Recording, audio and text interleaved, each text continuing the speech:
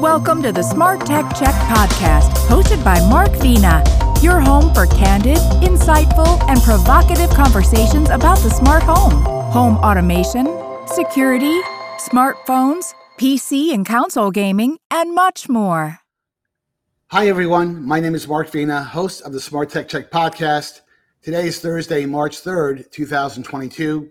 Over the past week, the world has reacted with horror over Russia's reckless and indiscriminate war in Ukraine. In many respects, this is the world's first smartphone war, as the coverage often is streamed in real time by average people. Ukraine's President Zelensky, a former comedian actor, has proved to be the Winston Churchill of the 21st century. It just goes to show you that great leaders can surface from the most unlikely places. I'm dedicating today's entire podcast for a discussion about the role that technology has played in the Ukrainian crisis and what effect it could have on influencing Putin's behavior, hopefully for the good. Joining me for today's podcast is the dynamic duo of podcast folks. That's Stuart Walpin, who scribes for Popular Mechanics, U.S. News, Technicians, Investopedia, and other publications. John Quain, who writes for the New York Times, Smart Cities, and Times Guide. And Rob Pecoraro, unfortunately, is on a plane back. He's actually on a plane at this moment, coming back from Mobile World Congress, so he won't be on the call. But, gentlemen, good afternoon, and how are you? Good afternoon. Lovely. It's been one heck of Better a week. than the people in Kyiv. Yes, it's so unfortunate. It's almost like since the news has been nonstop. I mean, it's really been almost a 24/7 thing for the last 7 or 8 days. Right. You almost are expecting, when you expect something to get maybe a little bit better, you hear more rhetoric out of Russia and that, we're prepared to do this, we're prepared to do that. It's very dispiriting. And, both of you I know are students of history. I'm a student of history. I think you were, how old were you guys during the Cuban Missile Crisis? I mean, I was all of one. I was 7. Okay. So you weren't, I doubt you were watching the news back then, Stuart, but Right. But, I always used to ask people, what was it like? What was the feeling like with people during that 10-day period of the Cuban Missile Crisis? I get various accounts from different people. There were some people that were very concerned, especially after Kennedy made that speech on Sunday night, kind of, opening the kimono on what they knew about the missiles that were already under construction in Cuba. Then you get other people saying, you know what? It was just one of those things. Yeah, there was maybe a little bit of runs on supermarkets, but life went on. I think we're now getting a flavor and taste for what, a true crisis is.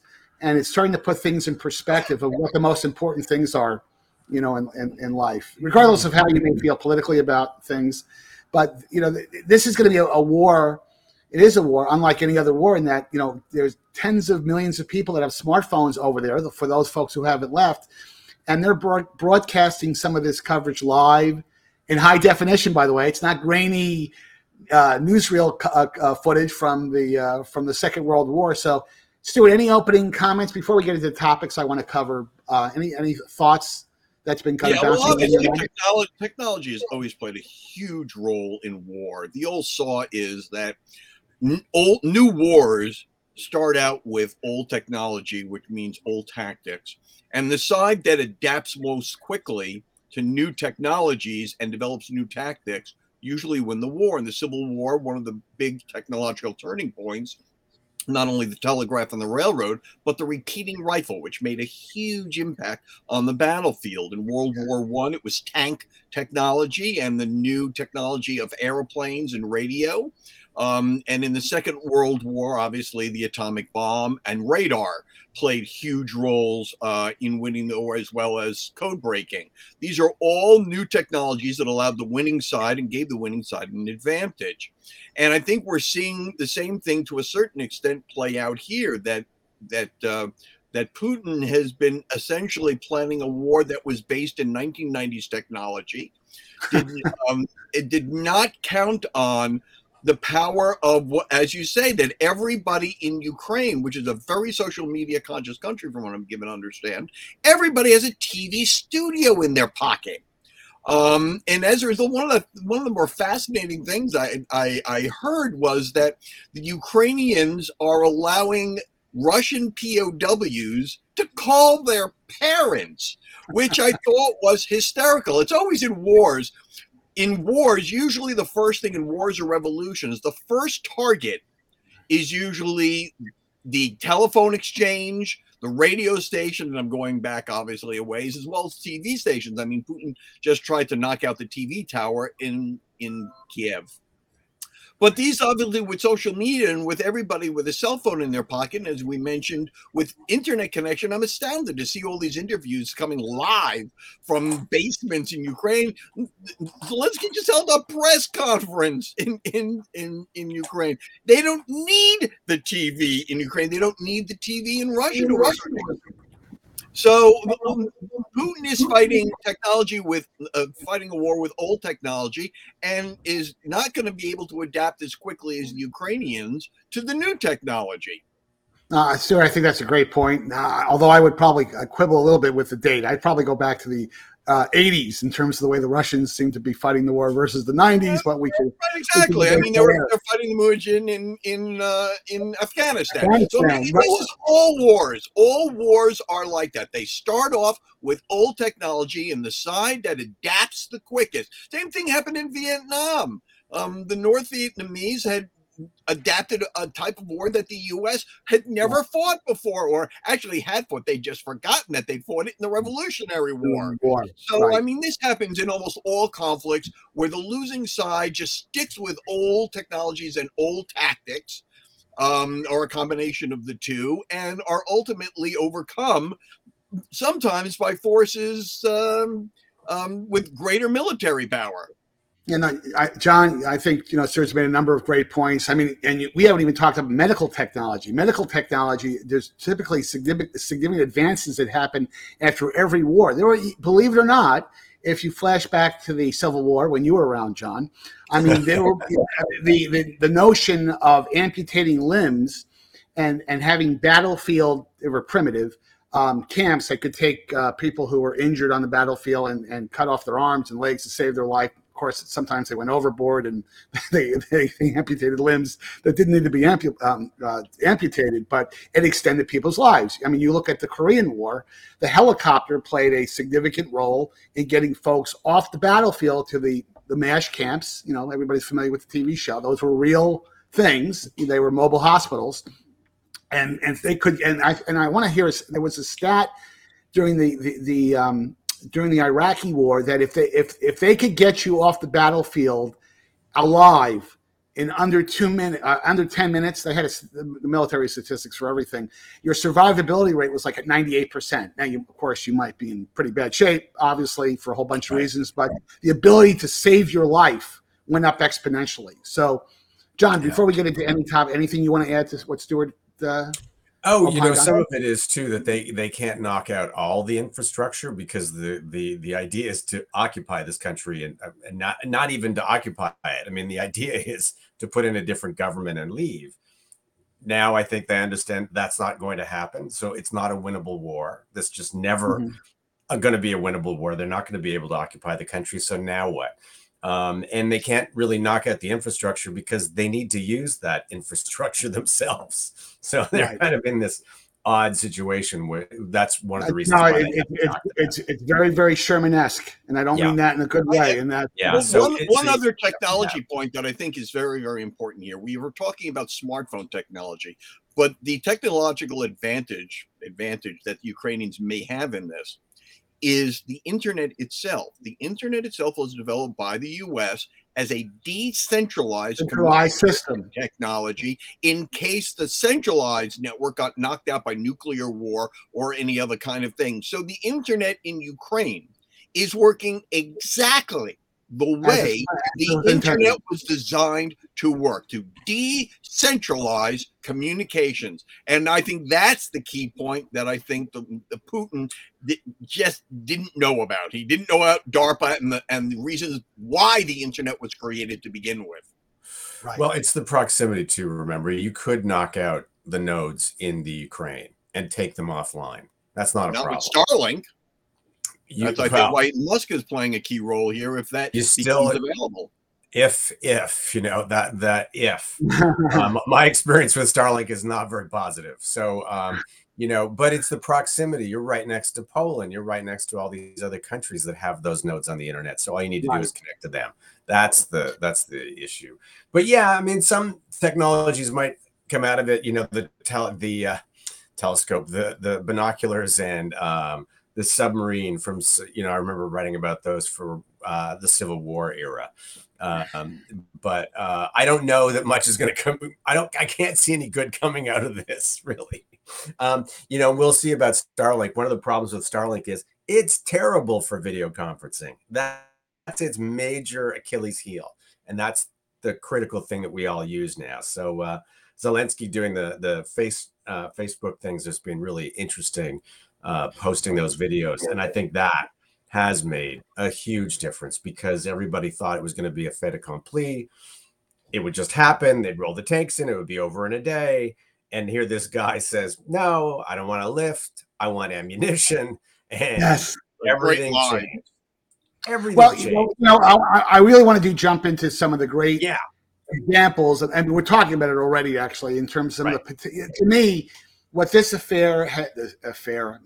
a too polite phrase, what this crisis has revealed is that the internet and smart technology, social media technology has great potential and is performing, I think, in many respects that really satisfies the inspiration of mankind in terms of creating the ability for the oppressed to be heard. And certainly you could say the Ukrainians are being oppressed in the most terrible way right now in Ukraine.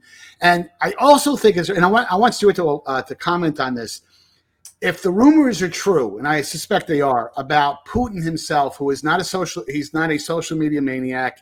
Apparently, he doesn't carry a smartphone. He's an ex-KGB guy, doesn't want to be tracked. I'm sure that's part of it.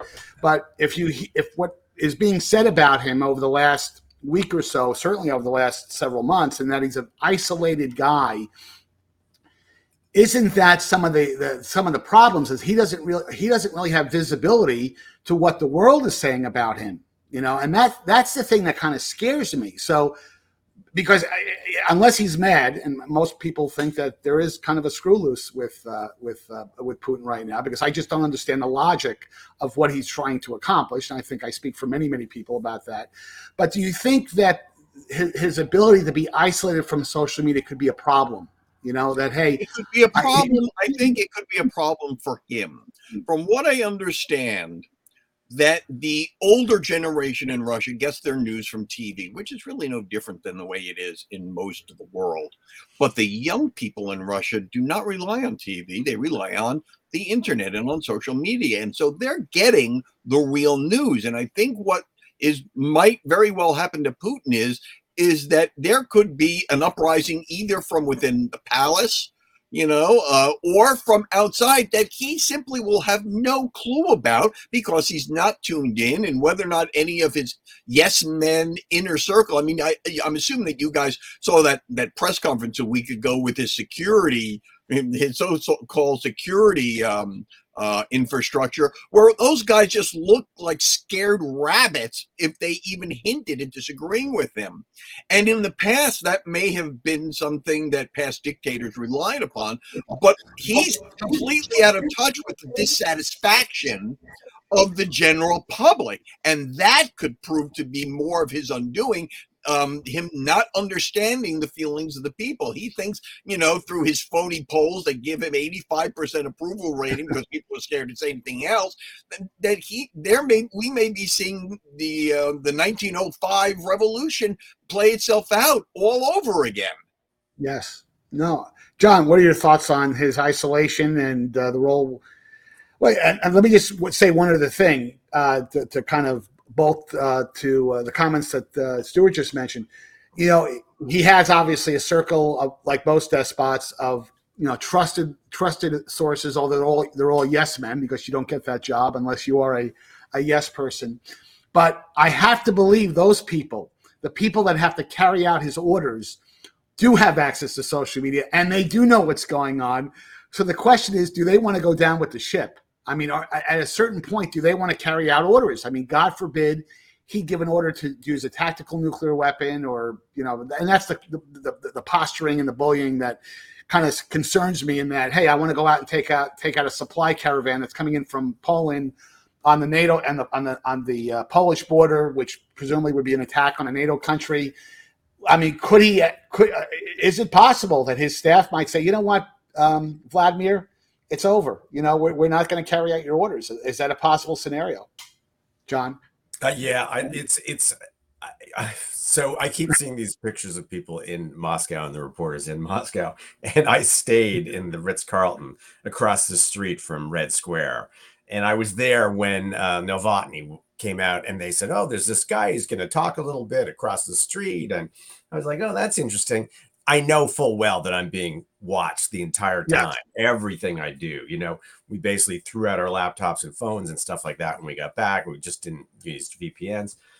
But there were only like 20 people outside for Navalny there in the square, which was him in the early days. And then there was a big armored personnel carrier that rolled up. So it's a pretty intimidating environment to be in. And to see this many people in Russia protesting tells you something about the problems that Putin's going to have now. Right. But because Putin was in power when I was there, nobody liked him really much then. He hasn't aged well. But I think it may determine, you know, what people are willing to do to take him out. Right. And maybe part of the oligarchs will be involved in some of that. Now, you know, we've seen the barricades and stuff and the tanks before with Yeltsin and all that stuff. So it could happen. But Putin is he kills people in other countries who just upset him a little bit. He has them murdered. So who knows, you know? No, I agree with that, John. And, you know, it's funny how history, you know, we've talked before about a lot of different topics and, you know, history repeats itself. I know people, kind of, think about that as kind of a cliche, but I think Stuart's right. This could be a repeat of the revolution back in back in the early 20th century. And you know what's so strange about this? Before we get on to the next topic here, I always think about what are the motivations? You know, we can talk all day long about, you know, had we armed Ukraine before this in the last year, would that have been enough to prevent Putin from invading? Who knows? That's one for the history books and the historians to decide. But the question is, what was his intention? And he had to know that there would be tremendous resistance. And it's almost like at every strategic objective he had with this, it failed. It united NATO. NATO 2 weeks ago was kind of regarded as kind of this is a vestige of the late 20th century. We really don't need this anymore. Many of the countries don't pay their 2% obligation anyway. Even though Trump was right about that they should have stepped up. They struck their deal with the devil in terms of getting the majority of their energy resources from Russia. That hasn't turned out to be really a great decision. But it's united NATO in a way that I could not have believed it if you had told me about this a week ago. You know, so just kind of fascinating stuff here. Let's hit the next topic here.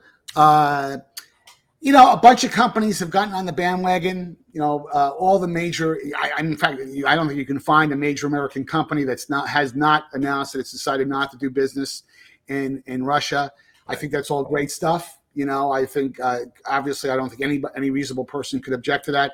But the little cynical part of me says, you know, many of these companies waited to days 4, 5, and 6 to make that decision. So, Stuart, am I right to be cynical about this, or are they maybe they just didn't, you know, they haven't been watching the news, and once they saw the news, they decided, hey, maybe we don't want to play ball with Russians. What am I right to be cynical or not, Stuart? I would say yes and no.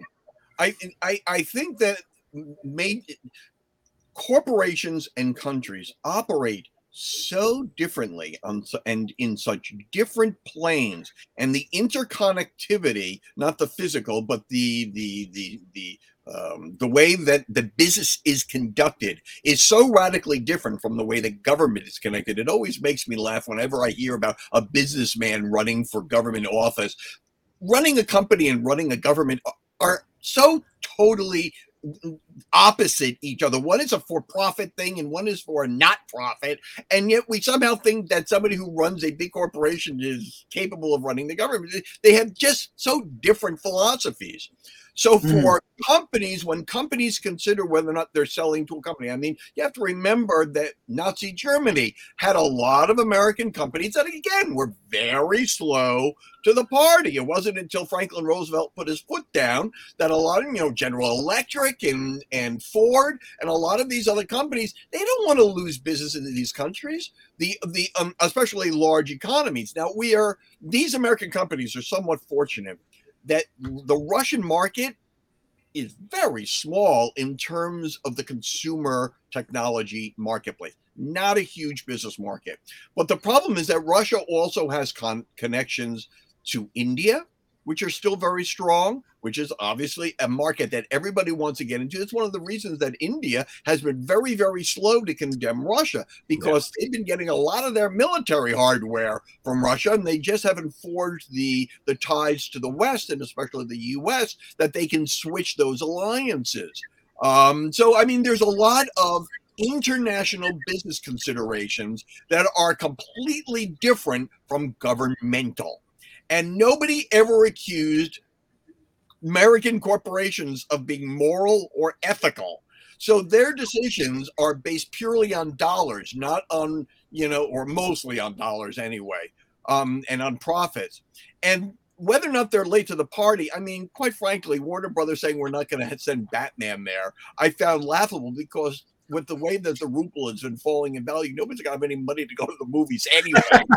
So it's not like they're going to lose a lot of money so this was sort of once the Warner Brothers decision was dead easy, because they weren't going to make any money there anyway, so they can make themselves look good. So I think there's a certain amount of healthy cynicism, but it's difficult to look at corporate decision making as analogous to international and government, the way governments operate. So you almost can't blame them. They have stockholders to answer to, and it's a whole different set of rules than for Ireland to say we think Russia should be sanctioned. Right, John. Your thoughts? Late to the party, or hey, Mark, you're being too hard on American companies? Well, again, I come back to it. I think the assumption was that this would all be over in a day and a half. That was pretty much the assumption that everybody had. They may have forgotten that that's what their assumption was, but it pretty much was. So they didn't really, it wasn't like, oh, Google should have done something in advance. You don't shut down operations until you see what's going to happen, and is there a new regime, or if they capitulated, or what happens. So I don't think they were really actually that late to it. What I've found curious, because it's a company I cover and people I know that work there and stuff, and have visited them, are companies like Kaspersky, right? And then what do you do if you're Kaspersky? You have tremendous amount of expertise, one of the leaders in the cybersecurity field, no question about it. But you're sort of stuck in this position. And I know I asked him years ago, why are you sticking around? It wasn't very good then. These people have money, they could leave the country, but it's family and other issues that come up. So I think it's put companies like that in a very, very strange position. There are several also companies involved in autonomous vehicles and AVs, which are also, they're more below the radar, no pun intended, but they're, this is going to put them in an impossible situation, because they use off-the-shelf parts. They use LiDAR and radar and NXP systems in their vehicles. Well, they're not going to be able to do that anymore. So it's a really awkward position from the other side of the technology spectrum too. Right. Well, another point is, on the uncynical side, I guess you could say, is that the social media companies, Facebook, for all the railing we do against Facebook, and YouTube and Twitter, they all very quickly shut down all the Russian propaganda outlets on those networks. I'm not sure that I was surprised at that. Maybe I was more surprised at how quickly they did it, considering the pushback they gave during the whole election business. So they reacted relatively quickly to the situation there, probably far more quickly than companies who did straight business there, hardware business there. Right. Well, I think they also learned their lesson from COVID and from January the 6th. I mean, you can't have people storming the government and trying to take it over, and support stuff like that. So they learned from that this time. And so when this happened, immediately they had a reaction too. But I think it was a lot quicker. And now they're being asked to give me your information on all the disinformation on COVID-19, right? Right. That's going to be a very interesting thing to say, okay, here are the people that are doing it. Here are the sources of people that are doing it. So that'll be another move. So I do think that has changed their attitude. You're right, Stuart. They've just learned from those mistakes. Let's talk very quickly with the next topic about the pivotal role of social media, because this has really been in many ways what I call smartphone war, a social media war, and I do think it's really showing the best aspects, the best potential in a positive way of what social media could do. Because let's face it, Zelensky has become this.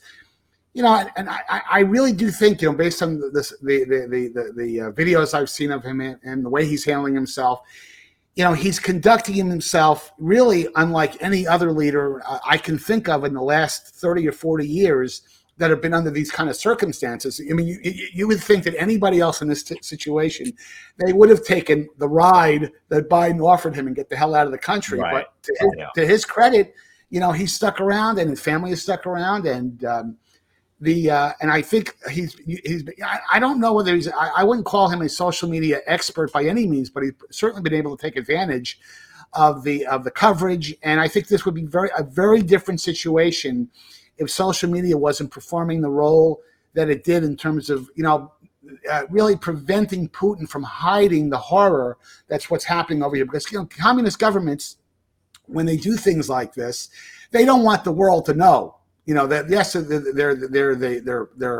they're without equal when it comes to misinformation, but at the same time, they don't want you to know what the heck is going on, because I think people are reacting with horror. I mean, that news report I saw this morning, if it's accurate, and I think it's coming from U.S. government sources, that there might be public executions. I mean, that's right out of the Gestapo playbook from the 1930s and 1940s, and by the way, I think there's a Soviet playbook that's probably chapter 2 after that. But go ahead, Stuart. Let me know what you think about that question about the role that social media has played.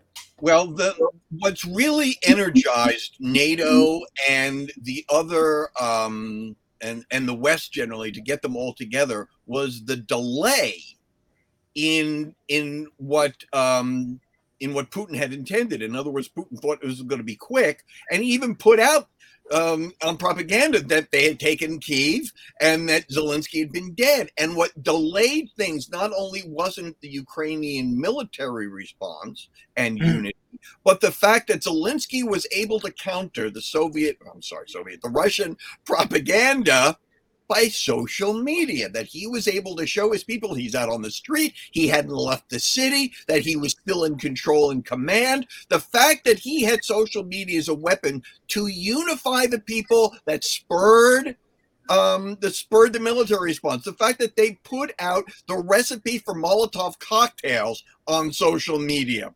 So I think social media played a key role that kept the Russians from doing what they thought they were going to do, which was simply sweep across, take it, and they were done.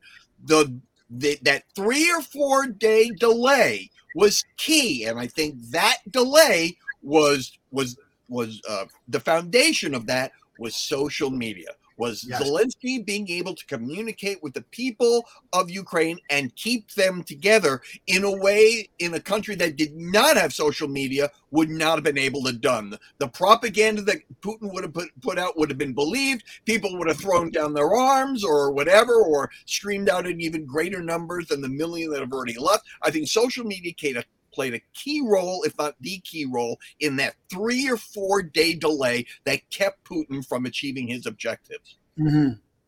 John. Yeah, I think that it was a critical difference. Zelensky was, a major difference here in getting online and getting those messages out, and then having them played on CNN over and over and over again.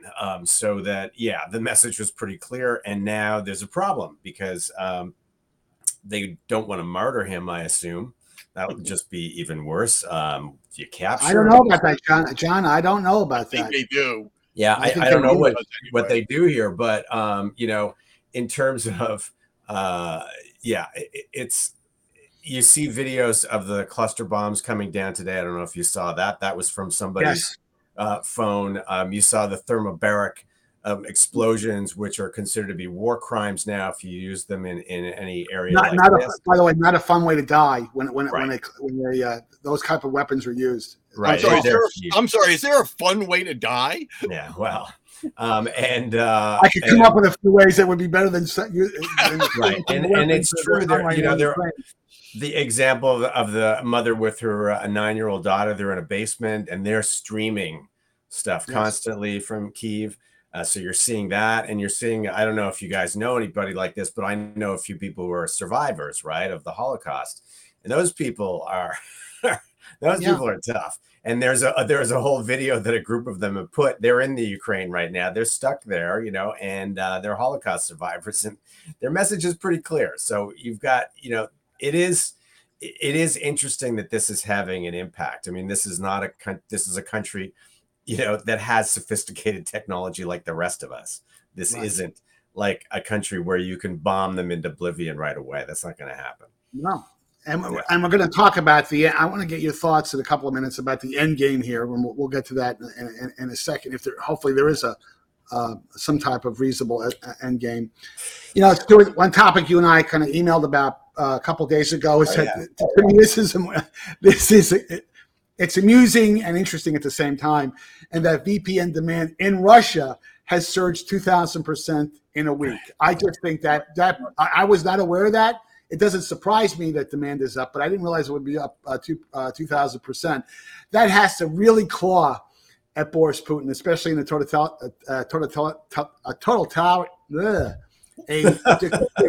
dictatorship. I wouldn't even use the T word, where you want to be able to know everything that people are chatting about online or getting access to. So, Stuart, did this surprise you? Yes and no. I knew that Russians were using a lot of VPNs. You have to remember something. VPNs in Russia are illegal. So the fact that it has surged this much, despite the fact that it's illegal, and how exactly is the Russian government going to track down people who are using VPNs? Again, this is a case where new technology is trumping the tactics of the old technology.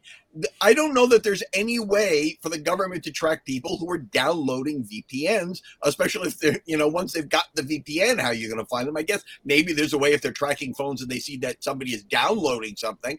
I don't know if the Russian government, the technology of the Russian government is that granular that they're able to do that. The other side of the coin is that everybody's talking about being fearful of Russian cyber attacks. But right now, the only cyber attacks are going on by Anonymous against the Russian government. One of the funnier things that I saw was that Anonymous has been encouraging people, young people, I guess, in Russia to go to Google Maps and click on restaurants in St. Petersburg and Moscow and write a review that's actually news about what's going on in Ukraine. Again, if you've got a VPN, how is the Russian government going to, combat that? This is all new technology that I think the Russian government is just incapable of getting under control. And as we all know, in almost all wars, especially the 20th century wars, the side that controls the information flow has an enormous advantage, regardless of whether or not they have the military power. Mm-hmm. John. Yeah, we'll see. I mean, it's odd because when was a while ago, but Putin was there. I used a VPN in Moscow. I mean, that's what we did, right? We were there about computer security. What did we do? We used VPNs. I didn't know whether it was illegal or not. So who knows? Not planning to go back anytime soon. Well, I'm glad that you didn't end up in a gulag. Yeah. So, but yeah, I'm not surprised at all. Everybody that I know uses them. But remember, VPNs are not like a guarantee that what you're doing is not traceable.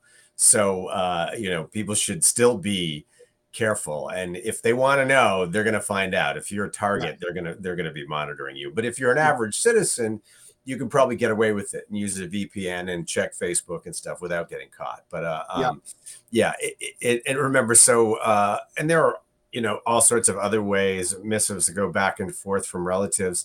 The other thing that we didn't raise too is like the Ukraine. These are their brothers and sisters, so it's not like, oh, let's invade some foreign country where people look different from us, and we can have some racial things, all these kind of other issues going on. This doesn't have those issues. And so that's why you're seeing another problem that was underestimated. It was like people have relatives in Moscow. They have relatives in Kyiv. It's just, it's insanity, unfortunately. But the VPN thing goes on. Like I said, I had no idea it was illegal. Now you tell me. Well, it may not have been illegal when you were there. It probably wasn't. Because it didn't seem to be. I was there in 2012, and we used a VPN as well. Right.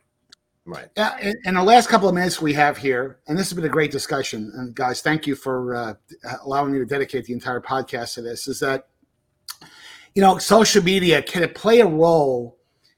And it's kind of an abstract question. Can it play a role in providing an off-ramp for Putin to change course? And what I mean by that is that I look at this situation and I think about, Putin has to realize, even if he's not, watching coverage, if he's as isolated as he is, I have to believe he's getting some level of information from his trusted advisors. Yeah. At some point, he's got to say, you know what did I get myself into? This is not. This is going to be an occupation at best that, unlike any other occupation, will be worse than the Afghanistan experience, because you have a country of millions of people who are the vast majority of them. Yes, you'll probably peel off a couple of 100,000 Ukrainians that might be. They might be, willing to partner with the Russians there to spy on the rest of everybody else, but it's not going to be a good experience. And but I don't think he's the type of guy that he's going to say, even tomorrow, if he said, "Hey, just kidding, I'm going to back out and completely pull out," the world community has already weighed in. This guy's a pariah. We're on the road to destroying the Russian economy. I just don't see how he gets out of this unless there's a deal made, meaning that, okay, Vladimir, you can keep 20% of Ukraine, the sections that are closest to Russia, because there are Russian-speaking people there, but the other 80% is still going to be Ukraine. Now, I don't like that at all, because it endorses what he did, but unfortunately, I could see a deal like that being at least offered. Whether Zelensky would sign up to something like that, I don't know. But what I'm afraid of is that I don't see an off-ramp here. So what's your thoughts, John, on the off-ramp, and can social media play a role in, convincing him that the off-ramp might be acceptable? I don't know that social media can be, except, you can sort of track trends and opinions across social media, which can be interesting to see which way you feel things are going and opinions are going in certain places. But I'm not sure that they're going to care very much about that. I mean, what's interesting is as an off-ramp is that it looks like they're close to getting their land link across the Ukraine, around the Black Sea. And that's really one obviously critical point for them. And once they really solidify that, will that be enough? I don't know. That does cut the Ukraine off from that venue, and it gives Russia a direct land link all the way from Russia, all the way to that part of the Ukraine, to to what they already invaded. I don't know what we're calling it now, but that part of the country they stole, whatever you want to say it is. Right. So that's maybe that's enough. I don't know, but it doesn't look like it right now. There's not a lot of reason for optimism. Right. Stuart? Well, all technology, especially military technology, is always a double-edged sword, and as I said at the beginning, it all depends upon who is more successful at deploying it the way that either it was intended to deploy or deployed in such a way that benefits only your side. I think that what we've seen with social media up until now is both the good and the bad of social media. And there's also the unintended consequences. So, the atomic bomb, everybody said, oh, that ended the war. But look at, it's kept the NATO or Western powers from doing anything in terms of air cover because they are just afraid, Putin is going to set off, tactical nuclear weapons. And considering the nuttiness that he's already exhibited, that's not necessarily, not necessarily a bad thought, or, a poor judgment. So all technology, especially, it's a dual-edged sword. And if the West and Ukrainians can figure out how to use social media even more than it was intended to do. So, for instance, turning it into everybody not only having a TV studio in their pocket, but having an Enigma machine in their pocket without Alan Turing on the Russian side to solve it. And that goes for citizens both in Ukraine and Russia for planning anything that they might do to battle as an insurgency against the occupying force, or in Russia against the Putin administration. So there are probably ways that people will be able to use this technology that we haven't thought of yet, again, because that always happens in wartime, that will both be a boon and a bane depending upon who uses it and how. Right. Well, just to wrap a bow on this, I do hope that I really do hope that there is some type of off-ramp that occurs over the next 4 or 5 days. I don't think there's an obvious one. I think, again, back to the comments I was making before, that Putin is not a social media fanatic. When you're in that kind of frame of mind, you could care less about what the world is saying about you. I mean, in fact, he probably would, if he knew what was being said about him right now. I mean, what would be the motivation for him to stop? And I think it's analogous to the situation where Hitler was when he was in the bunker for those last, couple of months, where, he certainly wasn't privy to what was going on in the rest of the world. He had a staff that was very much protecting him. And just, can you imagine, had Hitler had, I think, Stuart, you and I have talked about this before, had Hitler had access to nuclear weapons at the end, even 1 or 2 bombs, do you really think he would have hesitated in using them? And that we'll find out very shortly whether Putin, as he's being backed into a corner here in a situation that I don't see a scenario that is going to end well for him, because he even at this point, again, if everything went back to normal tomorrow, he completely pulled out, he can never leave Russia again. Okay. And I really do think that all he's done is he's emboldened NATO. They're united in a way they haven't been united since the Cuban Missile Crisis. And I think that if there's any part of Ukraine that remains free after this is all over, guess what? It may be on the fast track to becoming a NATO country really fast, despite all the skepticism that they were encountering, over the last several years. And so I think the world is going to be a different place. And I don't know. It could be a good thing. I hope something good comes out of this, and I hope what comes out of this, frankly, is the overthrow of Putin. But any closing comments, Stuart, before we sign off? Well, this is going to take a long time, and I think the more military success he has, the worse it's actually going to get for him. Because it's simply going to bring the parties who have been hesitant, like China and India, a little closer to the West than he would have wanted. So again, in the battle of unintended consequences, the more military success that he has, the worse it's going to get for him. Because, and again, since we're speaking from a technology point of view, the technology advantage that the Ukrainians and the West have are going to come to the fore. This whole idea of controlling information, which Putin not only doesn't have, he never had it. And I don't think he understands it. And the fact that he does not understand that this is going to turn into an information war, I think is completely lost on him and will be ultimately his undoing. I agree. John? Yeah, I mean, I don't think this is going to end anytime soon, unfortunately, and I don't think they'll be able to occupy the country. So that's going to be a very difficult time, for a long time.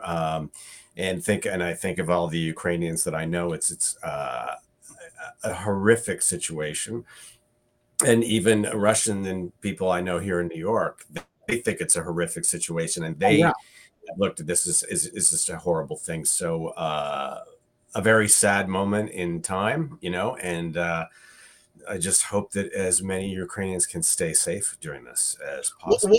One other quick point, one other technology that we haven't really talked about is the global monetary system. And that's really what's enabled a lot of these sanctions. Yeah. And one aspect of this that has been nagging me for the last couple of days, with the ruble falling the way it is, because technology has allowed the West to cut off all of those funds. How is he going to continue to pay his soldiers? No, that's exactly right. Well, and again, to your point, imagine going to the ATM in Moscow and checking your checking account or your balance, whatever the hell they have over there, and you have zero balance or 5% of what you had before. So they are setting the stage for an uprising. And I really believe that you've already got oligarchs who would never have crossed Putin, who are now kind of whispering, and not even whispering, they're saying very publicly, this is probably not the right thing to happen. And when the oligarchs speak, and it's all technology that's enabling us to do the West to do that. That's exactly right. Well, guys, listen, thank you for taking the time to join me for today's podcast. For our viewing and listening audience, please thank you for making the Smart Tech Check podcast part of your day or commute. Please make sure that you hit the like and subscribe buttons at the end of today's podcast. And don't forget to follow me on Twitter at Mark Vina Tech Guy. And until next time, have a great weekend. And thanks, guys, for participating.